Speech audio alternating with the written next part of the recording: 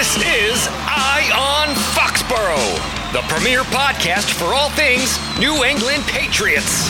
Brought to you by Mass Live.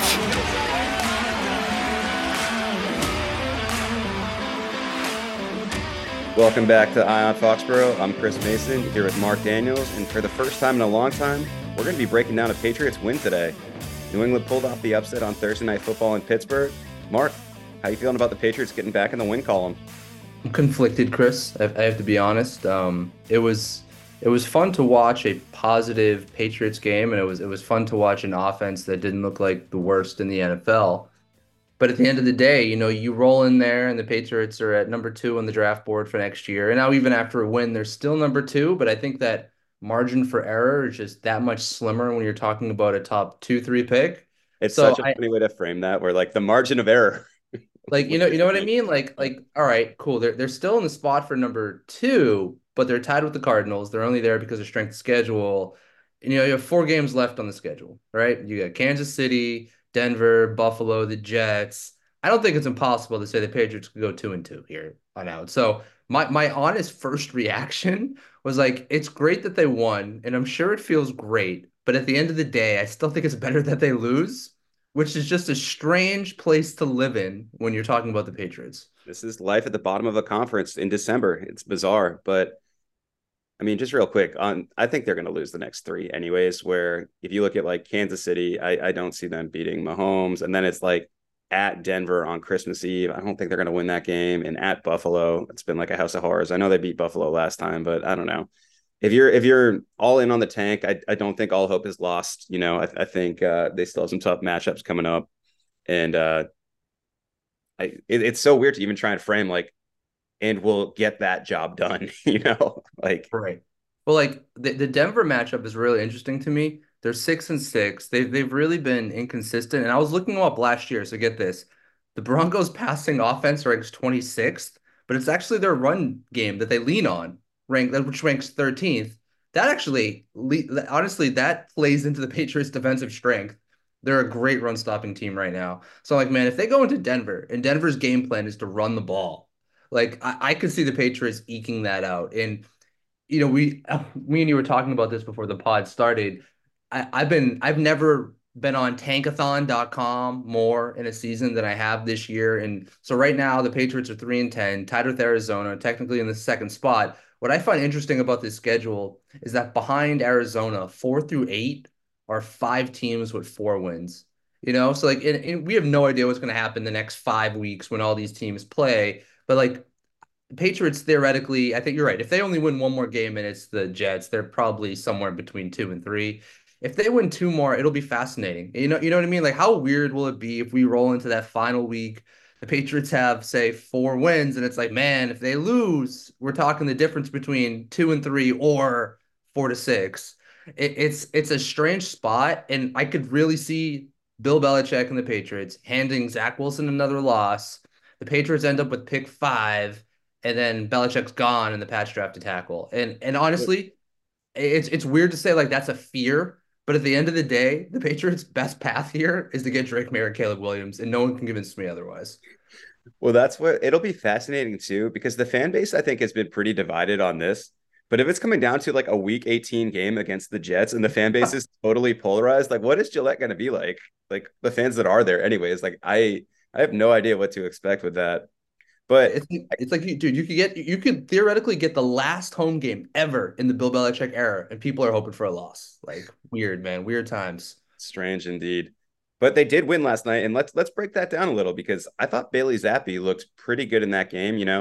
Life certainly handed him lemons in the wide receiving core that he was given, where no Devontae Parker, who was ruled out, no Pop Douglas, no Kayshon Boutte, Kendrick Bourne on injured reserve. It felt like the deck was stacked against him, and he still found a way to put up 21 first half points. They got ahead, stayed ahead. It wasn't the prettiest in the second half by any means, but they did enough to win. And I thought that was an encouraging performance from Zappi. Yeah, absolutely.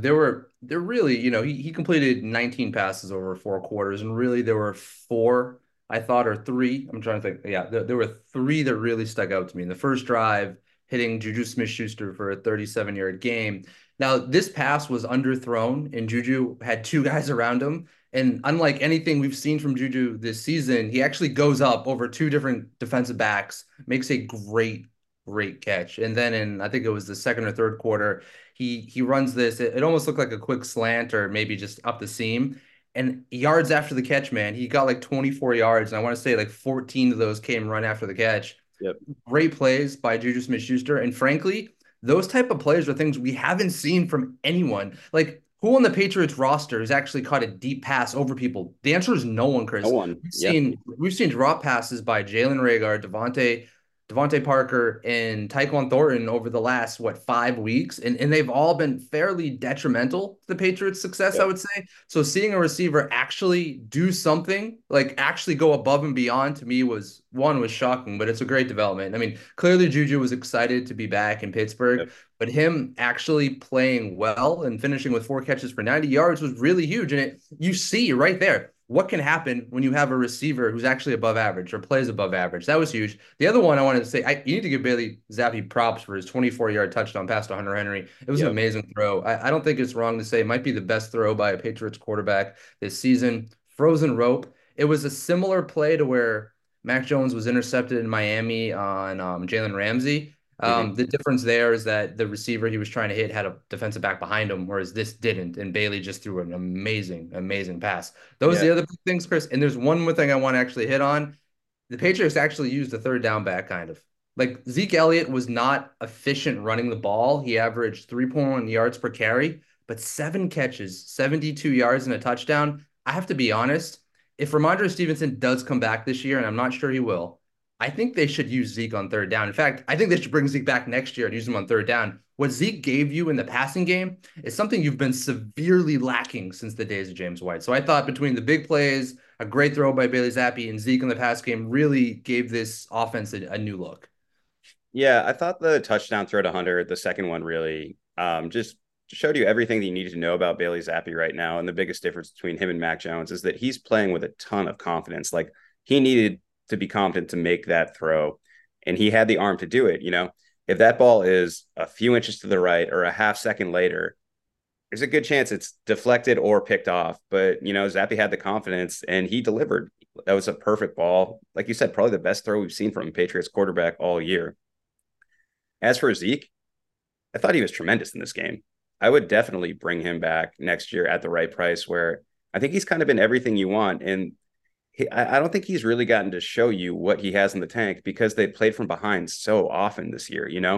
And that's one thing where for a while, Ramondre wasn't getting enough touches either. Like, team was built to get the ball in the hands of those two guys a decent amount, and it just wasn't happening because when you fall behind by 2 scores all the time, you're just chasing points.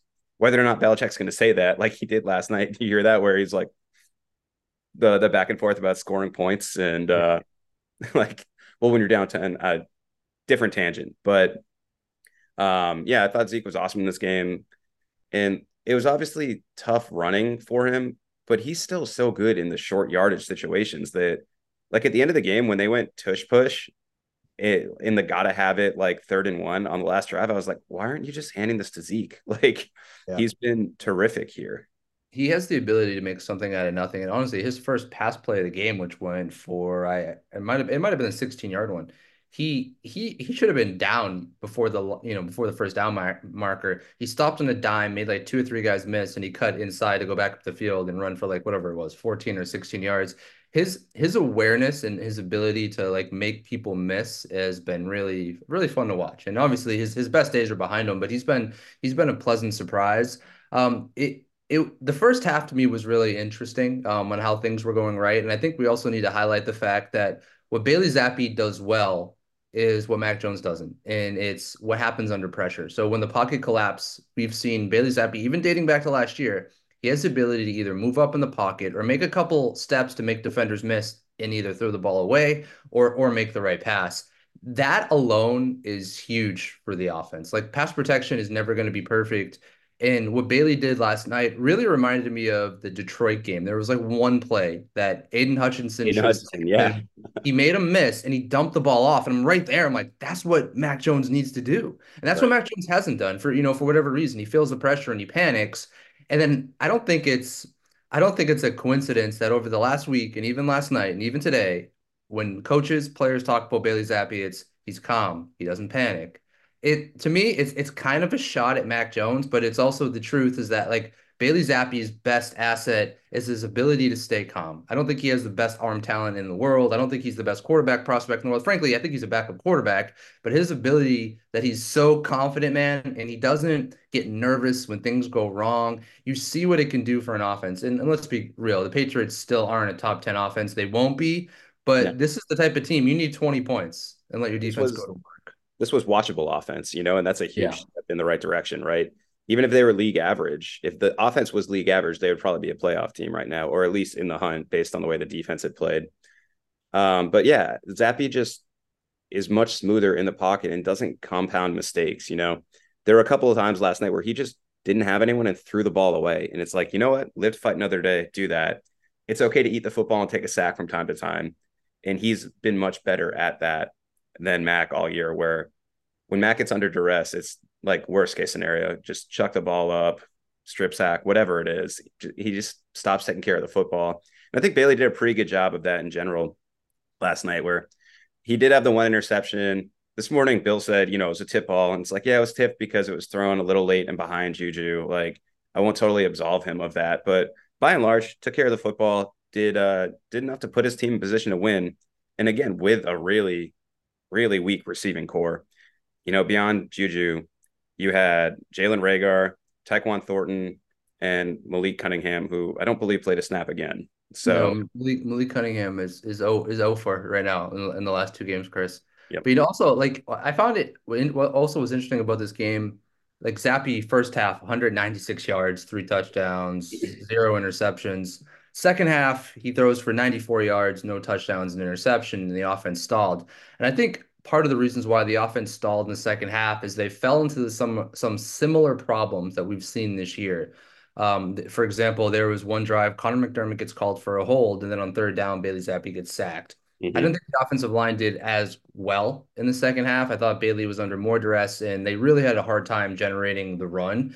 But also Bailey did make some bad reads, and the interception to me is like, all right, you threw to Juju Smith-Schuster. The truth is he wasn't open, and I get that he has a lot of faith and trust in his receivers, but sometimes when you do that in such a tight window, it's not the right play. And then on the next series Zappi was almost intercepted on third down.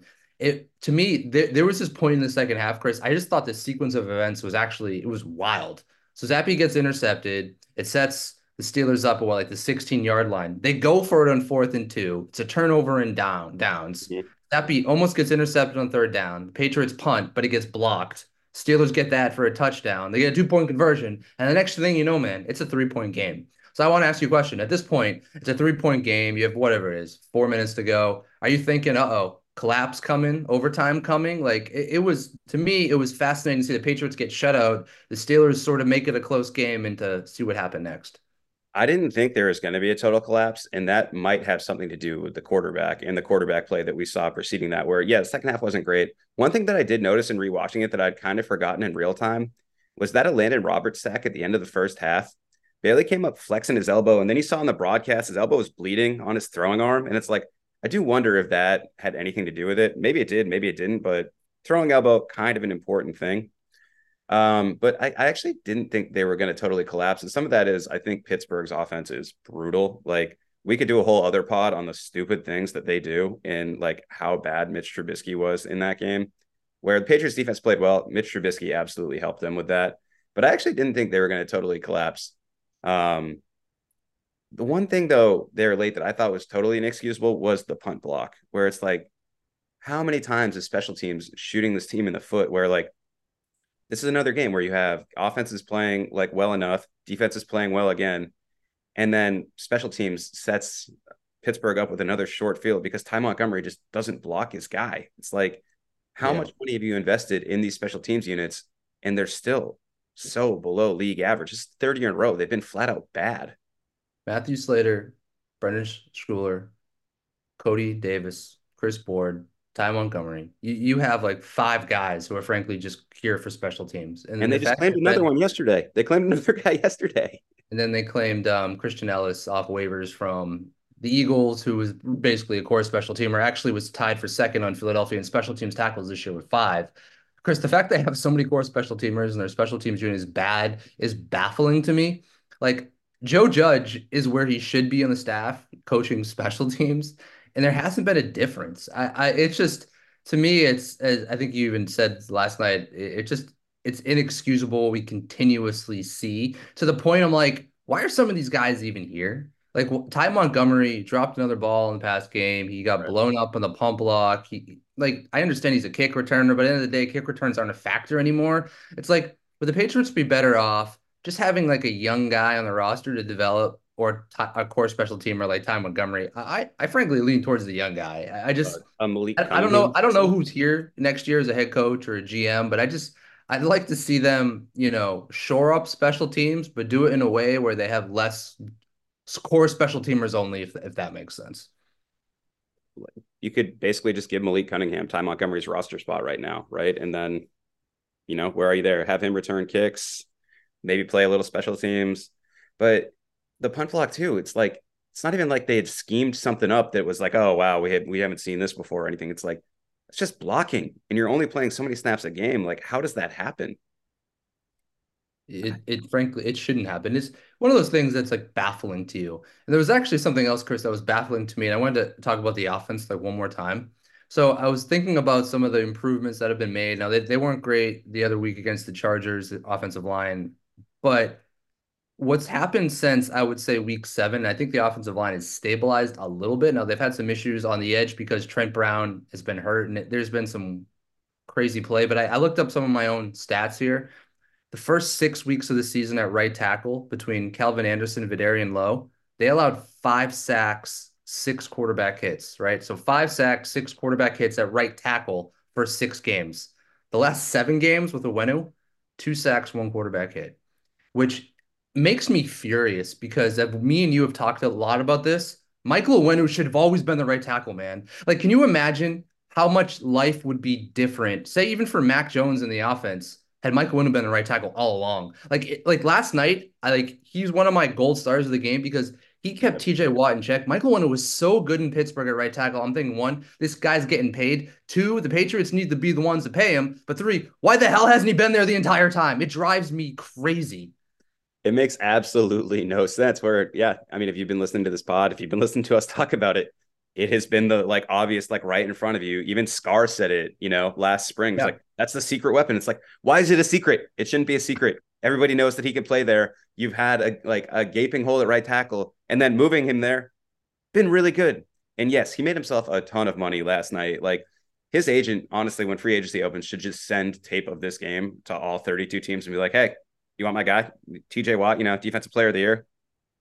Nothing from him here. So yeah, it's one of those things that is just like it's right in front of you the whole time. Like, why didn't you just make this move sooner?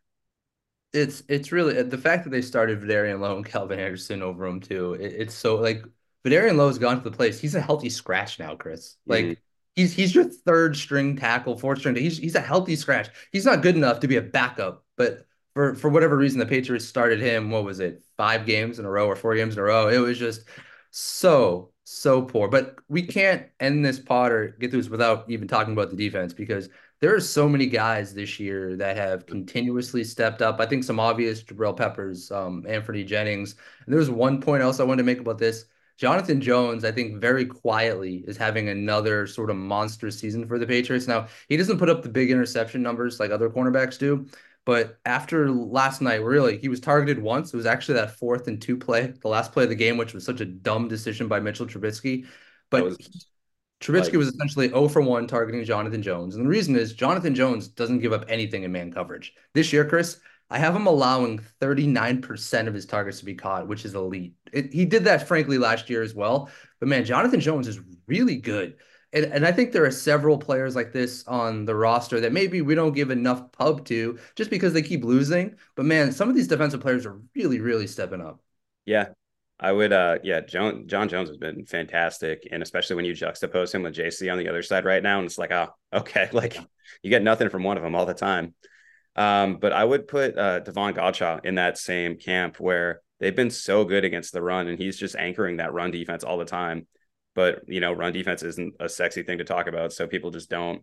And like Anthony Jennings is kind of in that same grouping where you mentioned him, and he was a monster last night. He popped a little more just because they were trying to block him with a tight end, and it was not working. He was blowing up plays for tackles for losses, but he's just been so good at setting the edge. And Dietrich Wise right there too.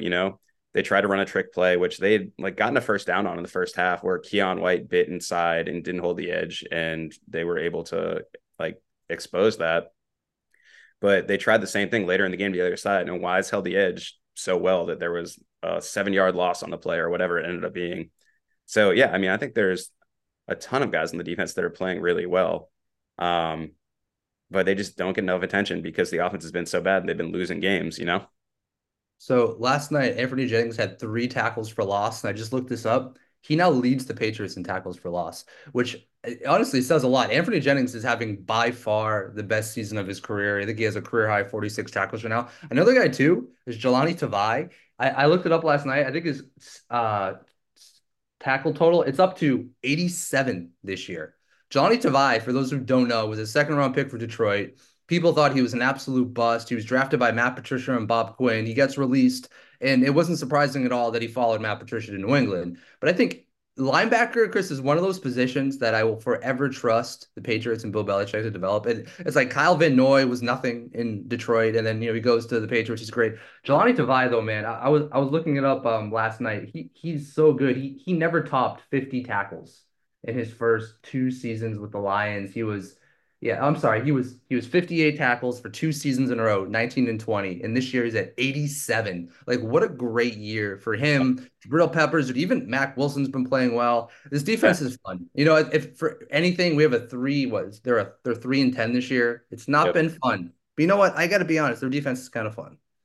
Yeah, linebacker and safety are 2 positions that I think I would always trust Bill to stock the cupboard with, where, I mean, I feel like safety has been a strength of the defense forever. And now linebackers, it's like you just said, he just finds the guys there and they really can like blossom in New England system, where Tavai is the perfect example of that.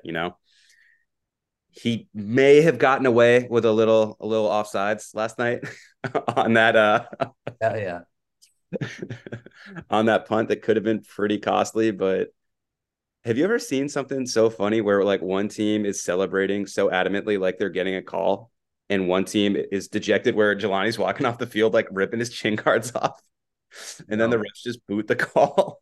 No, never. Honestly, no. It was so weird. No, you know what I mean? Like, it's just it's like was there a kick last weekend where like a coach thought he missed it and the guy made it, and like I'm like, I think it might have been Jacksonville. I think that, like, whatever. Basically what I'm saying is there have been times where people or kickers have been unsure if they've made or missed the kick.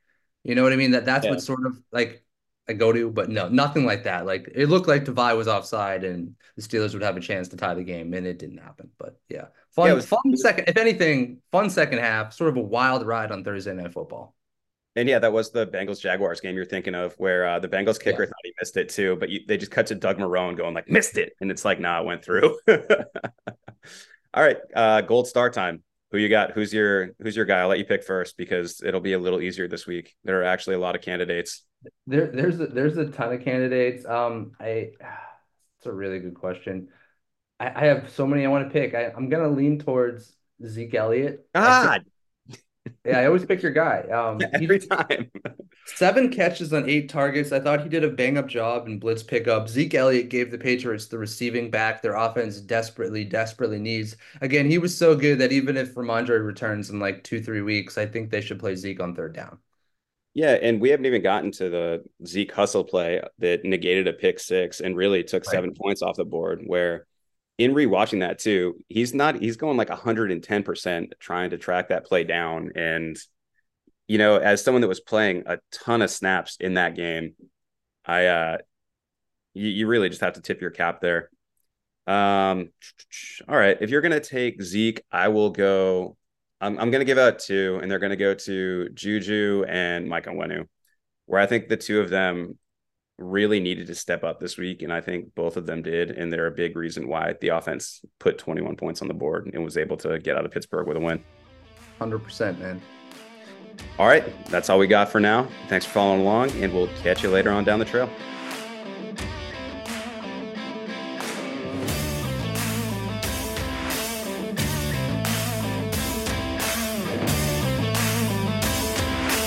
This has been Eye on Foxborough, brought to you by Mass Live.